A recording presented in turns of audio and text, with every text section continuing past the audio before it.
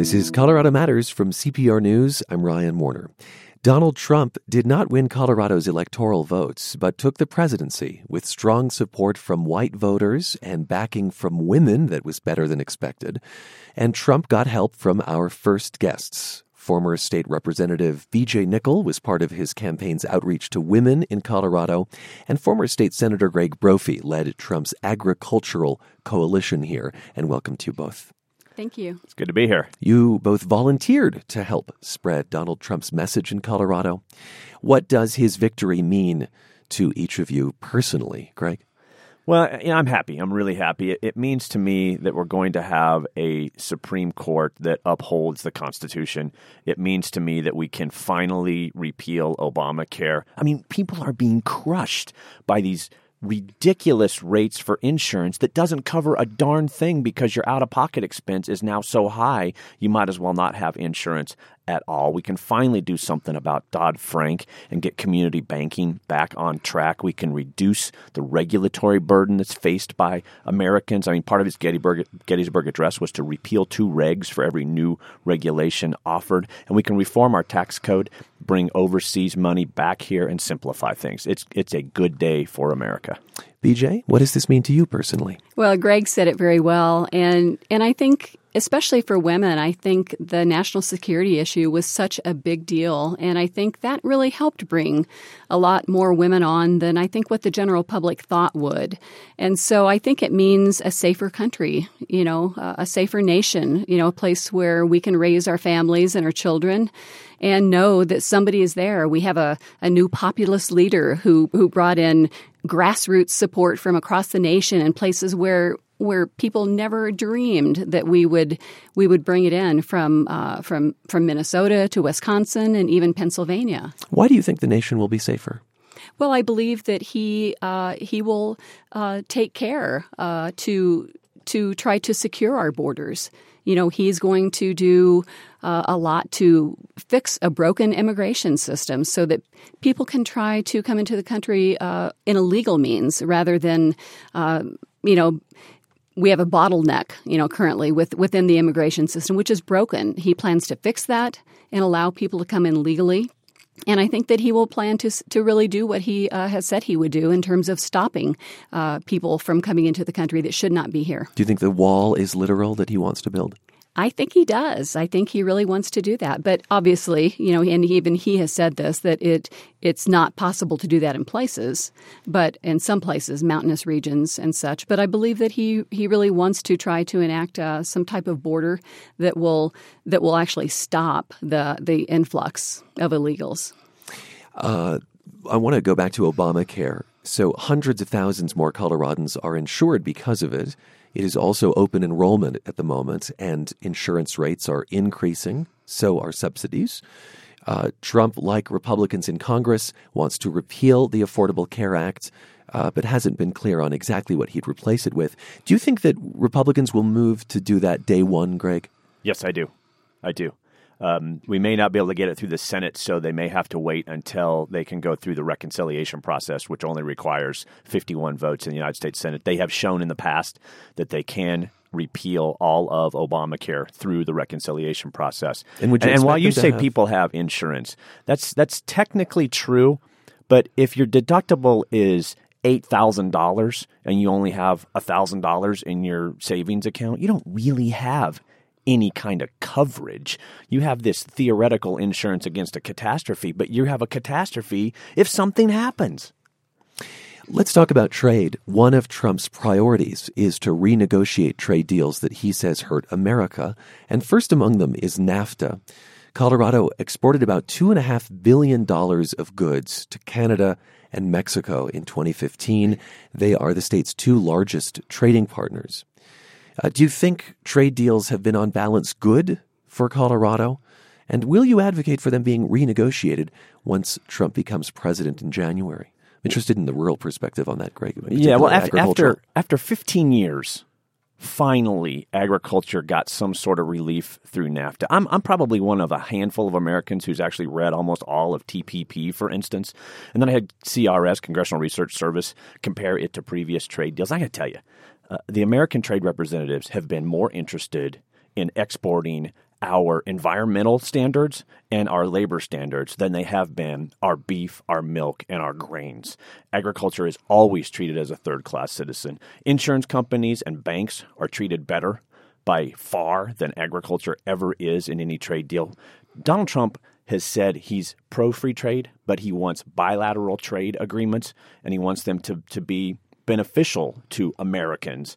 The problem that we have is, again, if we put environmental standards and labor standards at the top of our list of negotiating items with foreign countries on trade agreements and then never, ever enforce those rules, we don't have a real trade agreement that benefits America and Americans. We have a trade agreement that benefits all these other countries. Isn't Colorado beef exported all over the world in droves? Ask yourself this question. Why is it that Japan has been able to send an unlimited number of cars to America, but they won't buy beef or rice or milk from America? Yeah, that's what I always thought. There's no answer for that, and it's because the trade representatives don't care about agriculture. Donald Trump does. There is still a significant number of Coloradans who did not vote for Trump, and it appears he actually lost the popular vote nationally. Last night, Trump talked about bringing people together in a way that he hadn't really in the campaign. I pledge to every citizen of our land that I will be president for all Americans, and this is so important to me. But BJ, I think it's fair to say that a lot of people in Colorado are more interested in what Trump has said throughout the campaign, including the comments about women, the Access Hollywood video, for instance, the things he said about Fox News host Megyn Kelly. How did you come to terms with those comments as a woman? Well, first, let's go back to the fact that you say that he really didn't talk about bringing people together throughout the campaign and that he only did so last night. He has done so throughout the entire campaign. It's just that was not really aired as much on the mainstream news media as, the more caustic comments that he made at various times. And certainly Hillary Clinton did a lot of the same thing, and that's just not talked about. That was not aired on TV to the extent that it was with Donald Trump. As a woman, I like Donald Trump. I trust him that he's going to do the right thing for America. I think that women obviously trust him as well. He did a lot better with women, as you even said, than what people thought he would do. And so, people say things. We all say things. I'm sure you do too. I do, and we move past it. I want to thank you both for being with us. Thanks for having us. Thank you so much. You heard there Greg Brophy, former state senator who led Donald Trump's agricultural coalition in Colorado. BJ Nickel co-led Trump's outreach to women in the state. We talked about what Trump's victory means to them and what they believe it will mean for Colorado.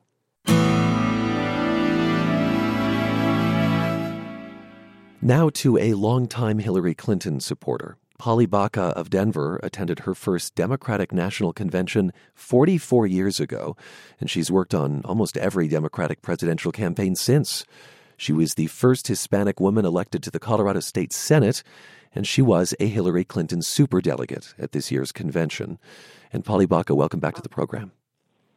Thank you. No, I wasn't a superdelegate.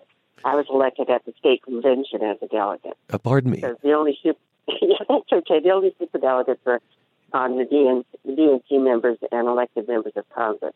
Well, take us inside your head today. What thought has stuck out most? Well, I'll be real honest with you. I am frightened. I'm really concerned and worried about our country and about our future. And I'm particularly concerned and worried about the challenges that this particular election presents for both women and non-white Americans. It's been very painful. I'm a Mexican American, and I remember the days when I lived as a child in Greeley, Colorado, under segregation. We were not allowed to sit, in certain areas in theaters and in churches. We had to sit on the side aisles. We couldn't sit in the middle. We were segregated, and it's painful. And I remember being, having people bully me as throwing snowballs at me, saying I was a dirty Mexican and being called names, and that's painful. And I worry that that kind of hatred has been unleashed by the man who has just been elected. And what makes you say that? Have you experienced that in this campaign? Yes. Well, my goodness, the language that Trump has used, by calling Mexicans and people like me, racist and rapists. I'm sorry, not racist, but rapists. And what he said about the judge, he was a Mexican American who had been born in this country, and Trump says that he can't be fair in a trial, that he was undergoing. It's his language and what he has said about us and what he has called us, and that's frightening, because what he has done in that is he has allowed people to think that it's okay to be bullies again and to be racist again and to be mean to people of color. And that's wrong. And to be mean to women. By what he has said, his language. And it's scary. It's frightening. Clinton pushed hard for the Latino vote. Nationally, exit polls indicated that she got about 65% of the Latino vote, but that's less than Barack Obama got 4 years ago. And that's despite Trump's talk of deporting immigrants, building a wall. Why didn't she break through, given the fears that you've just... She did break through. I think she did break through, and I think she has an enormous number of young Latinos and young, young people. I think her I don't understand why any woman, or any person of color would have voted for Trump. I just don't understand that. I cannot fathom what would cause them to vote for a man like him, because of what he has said and how he has acted toward us. I wonder if that inability, Polly Baca, if that inability to fathom that someone of color could vote for him when it appears that they did, I wonder if that speaks to a fundamental divide in this country, a lack of understanding between two groups. I think what it speaks to is the fact that some of us have experienced hardship, and we have experienced discrimination, and we have experienced what it feels like when people call us names. I think that's what it speaks to. And it speaks to the fact that there are those that have not, those that haven't walked in our shoes. And they may be of our own ethnic or racial groups, that small minority that did vote for Trump. They apparently have not experienced what we have. And they aren't frightened by that kind of language. And they may have other reasons that I can't understand. And this is the first time in my life that I've ever been frightened by a presidential candidate. And I've been involved in every single presidential race since 1960. And I could have lived with a John McCain or a Romney and the Bushes. They never frightened me. None of them ever frightened me. This man does. Polly Baca, thanks for being with us. She's been a Democratic activist since the early 1960s, served 12 years in the Colorado legislature, and was the first Hispanic woman elected to the Colorado State Senate. Up next, Donald Trump won the presidency but didn't win Colorado. We'll get perspective on that from two veteran analysts in the state, and we'll look further down the ballot with them as well. This is Colorado Matters from CPR News.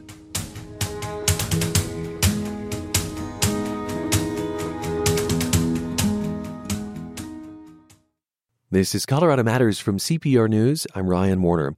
We've just heard from supporters of the two major presidential candidates. Let's take a closer look at how Colorado voted up and down the ballot with two veteran political analysts. Craig Hughes is a Democrat and managing partner at Hilltop Public Solutions in Denver. It's a political consulting firm. He worked on the presidential campaigns of Barack Obama and Bill Clinton. He has run several issue campaigns in Colorado and managed Senator Michael Bennet's first campaign in 2010. Senator Bennett was reelected last night. And Dick Wadhams is a former chairman of the Colorado Republican Party. He managed the winning campaigns of two U.S. senators from Colorado and of former Governor Bill Owens. Gentlemen, welcome to the program. Thank you very much. Nice to be here. Craig, while Hillary Clinton lost the election, she did win Colorado by a little more than 2 points. How did she win here? Or conversely, how did Donald Trump lose Colorado? I think what we saw in Colorado is that in the suburban areas, Jefferson County, Arapahoe County, Hillary performed very, very well, won those counties that are traditionally swings by pretty solid margins. Also, Denver came in very strong, obviously, and the turnout in Boulder was very good for her. So in the traditional base area, she did as expected and really won convincingly in the suburban counties. And yet suburbs elsewhere did not yield those kinds of results elsewhere in the country.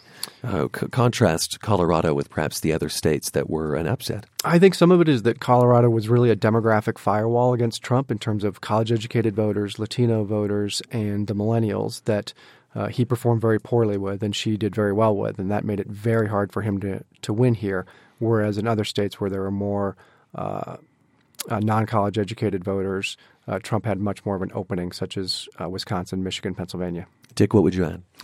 Well, I think Craig is right. I would also add those suburban women in Jefferson and Arapahoe counties, which always, Republicans and unaffiliated, have always kind of dictated statewide elections in Colorado going back decades. I think in this campaign, they wanted to vote Republican, actually, and they did. Look at what happened with Mike Kaufman and other Republican candidates. But on the presidential, I think even though they weren't crazy about Hillary Clinton, they couldn't vote for Donald Trump. And so they split ticket, you were saying. They did, yeah. And you can see that in the results. And interestingly enough, El Paso and Douglas counties, there was a slight underperformance for Trump in those counties. He underperformed by 3 or 4 points in both of those counties as well. And you think the same thing was going on? I think unaffiliated voters probably cut Hillary's way in those two counties, which kind of cut into the margin he otherwise would have gotten. So when you looked at the kind of red wave, the red wall that Trump built electorally, and then you see the square of blue that is Colorado, does that lead you to say Colorado's a blue state? Absolutely not. I mean, I think Colorado retained its status as one of the ultimate swing states in this election. Some of it we moved back and forth between presidentials and non-presidentials, but a pretty close win. I think Hillary's numbers will end up going up. We have a lot of Denver, Boulder, Pueblo to still report, but relatively narrow win, I think, dictates that Colorado will continue to be a swing state and can be won by the right candidate from either party. All right.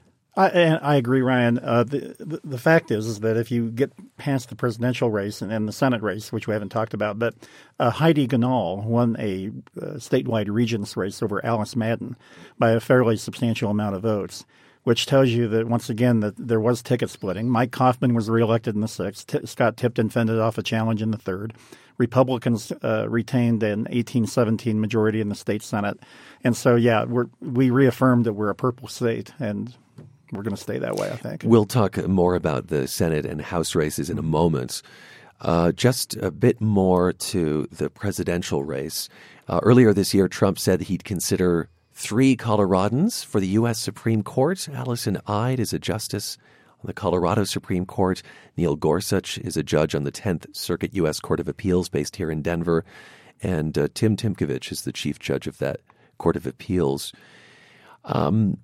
Donald Trump broke with long-standing tradition in this election, not releasing his tax returns, for instance, talking about locking up his opponent.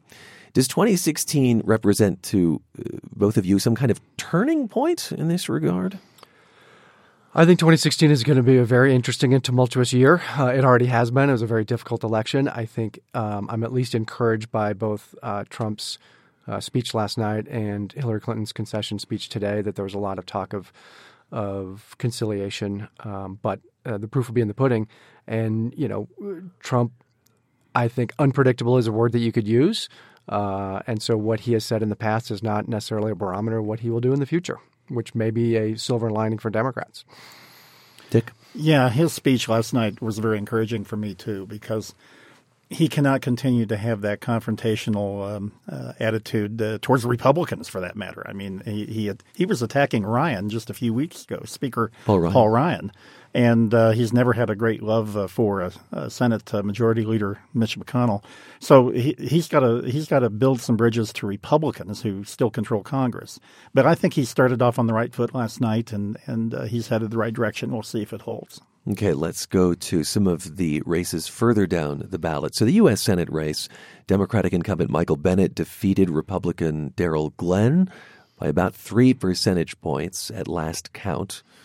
At one point, Bennet was viewed as one of the most vulnerable Democrats in the Senate. How did he pull this off?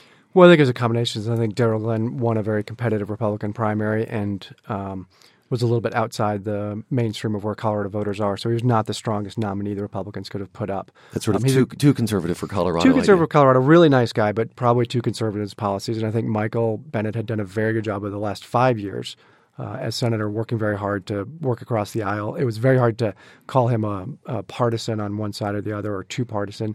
And, I think the reputation that he developed as a senator was somebody who's working for Colorado. I think that was too much for Glenn to overcome. And obviously, Bennet had a strong resource advantage as well. And I'll say that, Dick Wadhams, you managed the campaign of one of Darrell Glenn's primary opponents, Jack Graham. What's your take? Well, I'll shamelessly say that had Jack Graham been the nominee, it would have been a much different race. But what we learned again last night, Ryan, is that the kind of Republican that wins a statewide election for governor or senator in Colorado is not a narrow ideological candidacy. And also, you have to have a real campaign behind a candidate. Darrell didn't have either one of those things. Not a lot of national money flowing in. No, because to be honest, Darrell didn't deserve it. He didn't put together an infrastructure of a campaign. The message of his campaign was too strident for the state. I mean, all you got to do is look at Cory Gardner, Wayne Allard, Bill Owens, and Hank Brown. That's the kind of Republican that wins in Colorado. And Glenn is a good guy. Darrell Glenn is a very fine man. But he never kind of understood the dynamics of a Colorado statewide race. So obviously there was a lot of criticism of Trump from other Republicans during the campaign. The state's Republican U.S. Senator Cory Gardner said in October he wouldn't vote for Trump. Congressman Mike Kaufman in the 6th, who was reelected in the Denver suburbs last night, also worked hard to distance himself from Trump. And the audience at his victory party last night was somewhat hostile at one point, trying to drown out his speech by shouting Trump. Besides getting booed, is this going to reduce, say, Gardner or Kaufman's effectiveness when they get back to Washington, having tried to distance themselves to some extent from Trump? My guess is no. I think really that once you get to Washington, there's an agenda that's going to be passed, and Senator Gardner and Congressman Kaufman are both in the majority now and will be working on that agenda. So water under the bridge. I think that it will very likely be seen as water under the bridge. What do you think, Dick? The last thing that Donald Trump should do, and I think will do, is to continue fights with people who did not support him in the general election. He does not want to pick a fight with Cory Gardner or Mike Kaufman or, for that matter, any Rob Portman from Ohio and many others. So I think this will be quickly forgotten. You're listening to Colorado Matters. I'm Ryan Warner, and we're joined by two political strategists, consultants. Dick Wadhams has managed the campaigns of two U.S. senators from Colorado and former Republican Governor Bill Owens. Craig Hughes is a Democratic political strategist who has worked on a number of presidential campaigns and Senate as well. Let's hone in on that Kaufman race just a bit more. So it was in Denver's very competitive 6th Congressional District, or the Denver Metro's 6th Congressional District, widely viewed as a toss-up. But Kaufman defeated the Democrat, former State Senator Morgan Carroll, by 9 percentage points, according to the latest count. Craig, how does that happen? Clinton wins the state. Morgan Carroll, perceived as a strong Democratic candidate in a district that voted for Barack Obama in the last 2 elections. What happened there? I think you've got to give Kaufman a lot of credit, not only for running a very strong campaign, but running a very strong operation over the past few years. He, for example, profiled an Ethiopian woman in his ads that he had reached out to. And that doesn't happen by accident. That seems to me that he did a lot of work in the off year and really never stopped campaigning. And in addition to a very strong campaign. And then what happened really is, although Hillary won the state and maybe carried the 6 by a small margin, all of the late-breaking voters really went one way. And so most elections we see are wave elections of one type or another. And it's pretty clear that although Hillary and Michael Bennet persevered here in Colorado, there was a wave undercurrent, and the late-breaking voters really went Republican, both for Tipton and for Kaufman. Yeah, we saw that nationally, the late voting folks, not the early voting folks. Dick, anything to add? You know, all you need to know about Mike Kaufman is that after he got that new district, he immersed himself in the Spanish language to the point where he could debate in Spanish. That gives you the kind of insight into who he is and why he's a winner when it comes to tough races. I'll say that in the 3rd district on the western slope, Democrats had held out some hope that Democrat Gail Schwartz could beat incumbent Scott Tipton. That didn't happen either. You two agree a lot today, don't you? If Republicans and Democrats generally agreed this much, maybe the country wouldn't feel so divided. We're going to skip over the state legislative races because we're going to talk about those in some more detail shortly with a number of Capitol reporters. But what stands out to you on the ballot in terms of measures, what passed or what didn't? Anything catch your eye? I think the fact that the open primary ballot passed was a little bit of a surprise to me because the language was very confusing, but I think ultimately the voters kind of understood what it was about. And Prop in an 107. election, Prop 107 and 108, Yep. In an election where they are kind of really voting a little bit for change and against the establishment, that became a little bit of a change vote. And so that passing was a little bit of a surprise to me. I think, they passed the minimum wage, which was pretty expected. Medical aid and dying with a fairly easy victory, and the tobacco tax going down, which to me was just really indicative of how much money was spent against it, with about $20 million. So Largely by the tobacco industry. Entirely by the tobacco industry, I believe. So that's not a shock given the amount of money that they invested to defeat it. So I think to me the open primary is probably a standout. Dick, what would you add? The measure to reform the way we amend the Constitution, that is a major, major change. Raise the bar. Raise the bar. It will probably mean that we will rarely amend the Constitution from this point forward. I voted against it only because I thought it was too onerous. I think it's too high a bar. But I agree that we need to make it harder to amend the Constitution. But boy, 35 Senate districts.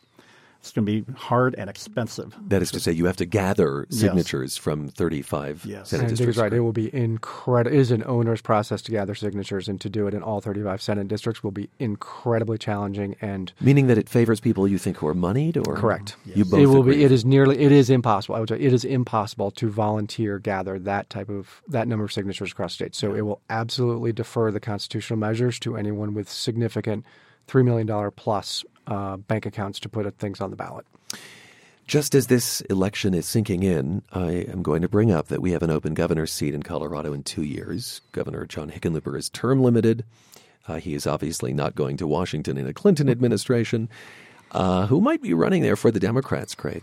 I think right now everybody needs to sit back and sort of take a look at America and what happens in a Trump presidency, how things move forward, and then 2018 will start to shake out. We obviously have a lot of folks who've been looking at this for a while. You have former State Treasurer Kerry Kennedy, State Senator Mike Johnson on the Democratic side. Ed Perlmutter has been mentioned. Ken Salazar obviously is somebody who has looked at this or thought about this. But to me, given the results both nationally and in Colorado, everybody has to kind of think really hard about what the election of 2018 will look like and what kind of campaign they want to run. So I think that things could change, but we definitely have a lot of Democrats looking at it right now. Dick Wadhams, who would you name among Republicans? State Treasurer Walker Stapleton. I think he's very ambitious to be governor. Arapahoe County District Attorney George Brockler. Prosecuted the Aurora Theater shooting case. And got a lot of exposure on that. State Senator Tim Neville, who did not make the ballot for U.S. Senate. Kent Thiry, is it Thiry or Theory? Thiry, the head of DaVita. DaVita. I've heard his name, but I've heard as an independent or a Republican, and there might be others. Who knows? Dick Wadhams there and Craig Hughes. They are political strategists straddling the political divide. When we come back, Colorado now joins a handful of states to allow terminally ill people to end their own lives. This is Colorado Matters from CPR News. You're back with Colorado Matters from CPR News. I'm Ryan Warner. Prop 106, the medically assisted dying measure, passed Tuesday with almost 65% of the vote. It allows terminally ill people to get a prescription and end their own lives. Julie Selzberg is a Denver attorney who in many ways became the face of this campaign after her father's death from ALS. And Julie, welcome back to the program. Thank you, Ryan. You began working on this when your father grew ill and stopped eating and drinking for almost 2 weeks in an attempt to hasten his death. You watched that slow process and thought that there ought to be something else. After working on this for so long, what are your thoughts today? It feels kind of overwhelming. It feels surreal.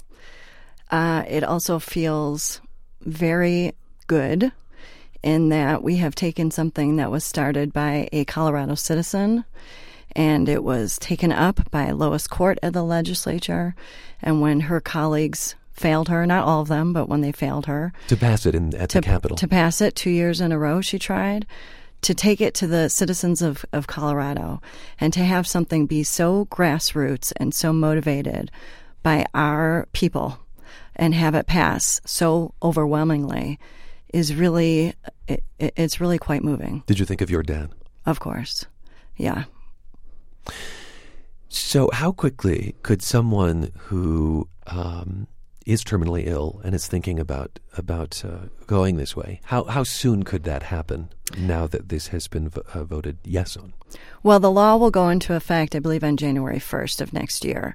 And before that happens, we need to put some things in place. So included in the law is a provision that our Colorado Department of Public Health and Environment has to go through a rulemaking process. And that's to set the parameters of what our doctors need to do for their record keeping and how we're going to keep track of medical aid in dying in Colorado. So that needs to get set up. And then, of course, our doctors need to get educated and trained and comfortable so that they know how to counsel their patients if they so choose. Has the campaign been in touch already with the state about that rulemaking process? You know, I know that they were in touch with it in order to write the law and to include that piece into the provision of our statute. And until last night, I don't think we could say for sure that we knew we were going to pass. So I think everything sets in motion now. Those conversations begin. Just briefly, some of the safeguards in place. 2 doctors must agree to the terminal diagnosis, correct? Right. 2 different doctors have to say not just that you're terminal, but that you are terminal with a prognosis of 6 months or less to live. Then you have to make your request to your attending physician. And that physician has to go through a very thorough review and like an interrogation to make sure that you understand all your options, that you make sure to understand that you don't have to do this. You make the request. It's all initiated by the patient. And you have to prove that you are not doing this because anybody else is influencing to do it, but it's truly because it's something that you want and that you are mentally capable to make this decision and understand the consequences. That has to be certified, I think, by a psychologist. Is that right? Well, if the doctor that you're seeing has any concern that there is a greater mental illness that is clouding your judgment, then they must refer you to a psychologist or psychiatrist. What prevents doctor shopping? That is, a concentrated number of doctors who always say yes. Well, what prevents it is our experience, what we've seen, the experience in Oregon. You have to understand, we're not making any doctor participate in this law. And so we couldn't write it that you had to have your lifelong physician be the one who writes the prescription, because if they find that that's not in their medical practice, then you have to have the option to go to somebody else. So, but as far as the greater concern of doctor shopping, you have to look that the doctors are defined under the statute as people who are familiar with the terminal patient's illness and the treatment. So we're not going to have doctors that are inappropriately writing these prescriptions. We're going to have people who are internal medicine doctors, who are oncologists. That's what they found in Oregon. Will there be a kind of tracking program to see that this is meeting expectations, that it's safe, some kind of review? Absolutely. That's what CDPHE is going to do with their rulemaking. Public Health and Environment. Julie, thank you for being with us. Thank you. Julie Selzberg, proponent for Prop 106, the Colorado End-of-Life Options Act, which voters approved. It was one of 9 statewide ballot initiatives decided Tuesday. One of the contests, Amendment T, which would end an exception to slavery, is too close to call at this point, while Prop 108, which would allow unaffiliated voter participation in primaries, was slightly ahead this morning. Here are the final results, that is, from other measures. Amendment 69, a statewide tax-funded healthcare system called Colorado Care. Well, that failed. Amendment 70, increasing the state minimum wage to $12 per hour by 2020. Passed. Amendment 71, making it harder to amend the state constitution. Also passed, as we have mentioned the program. Amendment 72, an increase to cigarette and tobacco taxes. Yes, that failed. Amendment U, property tax exemptions, also unsuccessful. And Prop 107, favoring a state-run presidential primary, passed. Control of the state legislature is up in the air right now, with votes still being counted in some counties. We're going to talk about this and what it means for policy in the session that starts in January with Ed Seelover and Peter Marcus. They cover the state capitol for the Denver Business Journal and the Durango Herald, respectively. And welcome to both of you. Ed, what's the latest on the pivotal race that will, I think, decide control of the Senate in Colorado? Well, I keep hitting refresh here on the Secretary of State's website, and I'm not getting any changes. So right now, a little more than half the votes have been counted in the Senate District 25 race between Representative Kevin Priola, a Republican, and former Representative Janice May, a Democrat. This is an open, Democratic-held seat. But Priola is up by 8 points. He's been up since the votes started coming in, and Republicans are saying they feel really confident looking at what's still out there, that he can hold this lead, even if it's not the full 8 points, and that they can maintain control of the Senate. Peter, I think you've been more bullish on calling this one. Is that right? Well, I will always defer to Ed's cautiousness, but no. And speaking with Democrats as well, they're not feeling very great about what's going on there.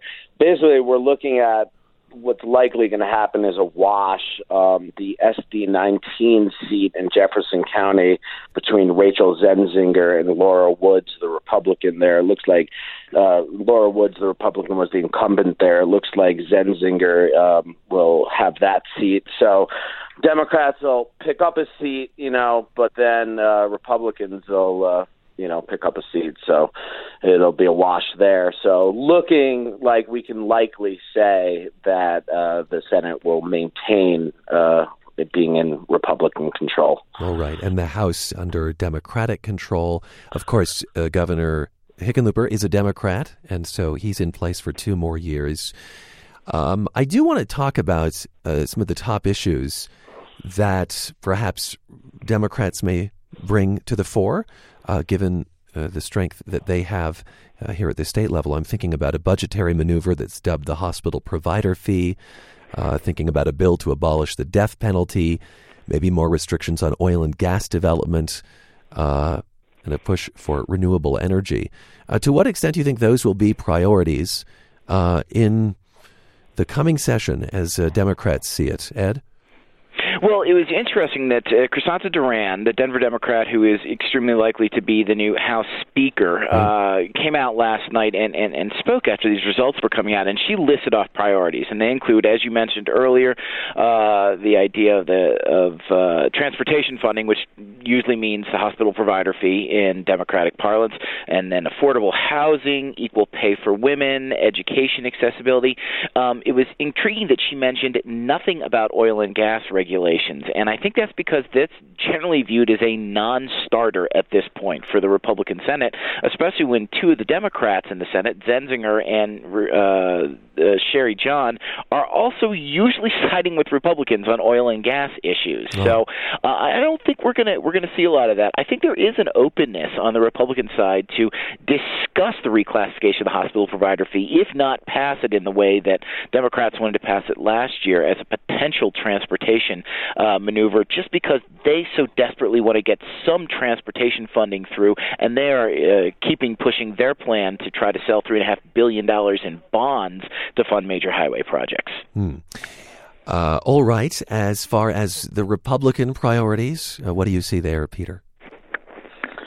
Well, honestly, nothing really changes all that much, assuming that that the Senate goes the way we think it's going. I mean, you mentioned the House. The House Democrats actually had a pretty great night last night. They, with everything else going on in the nation politically, they're looking like they may pick up 3 seats there, but it doesn't really change the dynamic of anything. I mean, you're going to see pretty much what you've seen. I agree with Ed that the hospital provider fee will be on the table, and Republicans may, consider that more this year. But you're going to see a lot of the things you always see in a split legislature. Republicans are going to work to try to control Medicaid spending again. Republicans are going to, try to deal with, rolling back gun control. Maybe they might take a stab at, easing any regulations on oil and gas. But it's going to be the same dynamics, as I said. They're going to go through their list. They're going to go through their priorities. Democrats are either going to agree or not agree. And then, it's the rumors that Governor John Hickenlooper might be going to a Hillary Clinton administration. I'm sure we could put that to bed now. No. So really, nothing's going to change all that much, quite frankly. The Medicaid discussion might be influenced, of course, by what happens with the Affordable Care Act at the federal level. Be interesting to see that. I want to say that Colorado does have a fairly even balance of Republicans and Democrats in the legislature, but according to new research from professors at Georgetown and Princeton, Colorado's legislature is rapidly getting more polarized. You guys cover the legislature closely, have for years. Do you think that finding is correct generally? Do you think lawmakers are getting more polarized, Ed? Absolutely, and I think that's one of the reasons that you saw Propositions 107 and 108, or particularly 108, running this year, and seeing so much backing from groups like businesses that consider themselves moderates, because they feel like over the years the primaries have created more and more liberal Democrats and conservative Republicans, and the truth is there's not a lot of people left in the legislature you could refer to as moderates. I wrote back when Hickenlooper got elected in 2010 that he plucked almost all of the remaining moderates out of the legislature at that point to be in his cabinet, and they've not been replaced by moderates. So I think the polarization will continue. I think it'll be interesting now that people are going to realize, hey, we've got 2 more years of a split legislature to say, will we work together or will we just try to cram bills down each other's throats again that will be more election fodder than actually trying to get something done in the legislature? You mentioned the open primaries measure. That is, if you bring more people into the process who aren't necessarily partisans, that will somehow not make things so polarized. Very briefly, Peter Marcus, in about 20 seconds, do you think it's more polarized? I would agree with Ed completely. I mean, we had a public lands bill last session to just create a public lands day in Colorado that got bogged down in federal politics issues. So I always point to that as an example. If you can't even create a public lands day in the state of Colorado where we cherish our lands, polarized legislature. They got it done, but not until a lot of wheeling and dealing was done. That is Peter Marcus of the Durango Herald. We also heard Ed Seelover of the Denver Business Journal. They both cover the state legislature and joined us to talk about legislative races. Back in a moment on CPR News.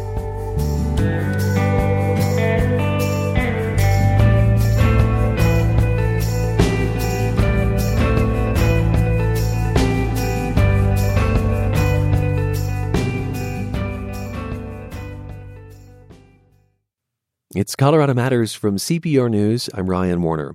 The real action on Colorado's ballot is not at the top or even with the state house candidates. No, it's all the way down at the bottom with municipal ballot issues. That's according to Sam Mamet, who heads the Colorado Municipal League. And welcome back, Sam. Thanks, Ryan. We're going to go through some of the municipal items that voters passed and didn't. They did pass a new tax on sugary beverages in Boulder. It'll be 2 cents levied on distributors. That is correct. Boulder's following in the footsteps of Berkeley, California, the first and only city to impose a tax like this. And it was on the ballot in 3 other California cities yesterday.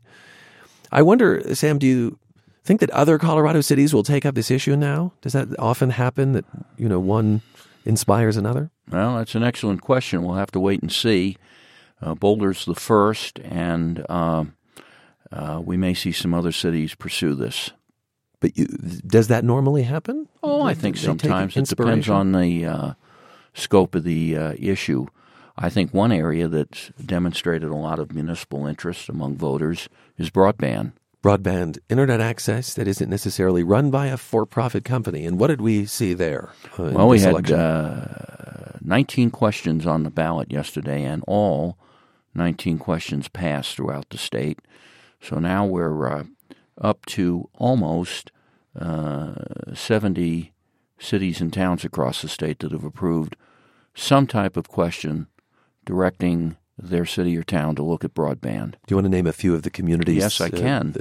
Just a few. Oh, in the metro area, Arvada, Aspen, Green Mountain Falls, Woodland Park, a number of smaller communities like Palisade and Parachute. With the idea that these are economic drivers for those communities. Correct. So Metro Denver voters extended a sales tax that funds cultural institutions like the zoo, local theater, symphony. A similar measure, I should note, though, failed in Fort Collins. Yes, that's correct. It was a countywide question up in Larimer County, and it was defeated. Are you starting to see a gap, then, in how arts organizations are funded based, I suppose, on where they're placed? Well, that's an excellent question. I think that cultural facilities, culture, art, these kind of things that are part of a community's economic development efforts are something that is a high priority for a lot of our jurisdictions. So, but not all of them necessarily. But not all of them, and all politics is local.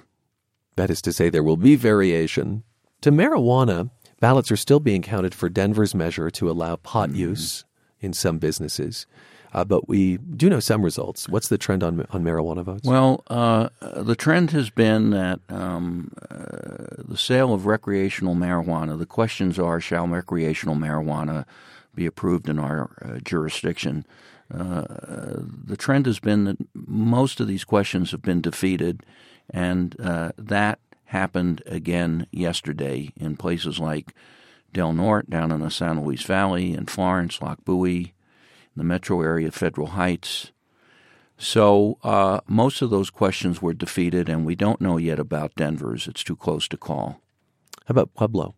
Well, that's another one that's a bit confusing because there was a county-level question for Pueblo County voters, and there was a city-level question for voters within the city of Pueblo, and I'm still not certain what's happened there. I believe those measures were to go back on what had already been approved? I think that's correct, at least at the county level. At the county level, that's right. Yeah. Some communities also voted on tax increases. Yeah. Vail considered a sales tax hike for affordable housing. Right. We actually had two of these. They were county-level taxes, one in Summit County for affordable housing through the County Housing Authority. That passed. But the one in Eagle County was defeated. I'm told that one got on late and just didn't have a well-organized effort behind it. In Lafayette, unofficial results show voters rejected a property tax increase that would have given everyone in the city a free public transit pass. Yeah, that's right. But in the area of financing public improvements, we saw many more municipal bond questions pass than fail. A significant one, because they've been struggling with a lot of downtown street improvements, is Glenwood Springs. They passed a $54 million bond question for various street improvements and other things related to that. That's significant. Proving all politics is local there. Sam Mamet is executive director of the Colorado Municipal League. More coverage of local ballot issues at cprnews.org. I'm Ryan Warner. That's Colorado Matters on this day after the election.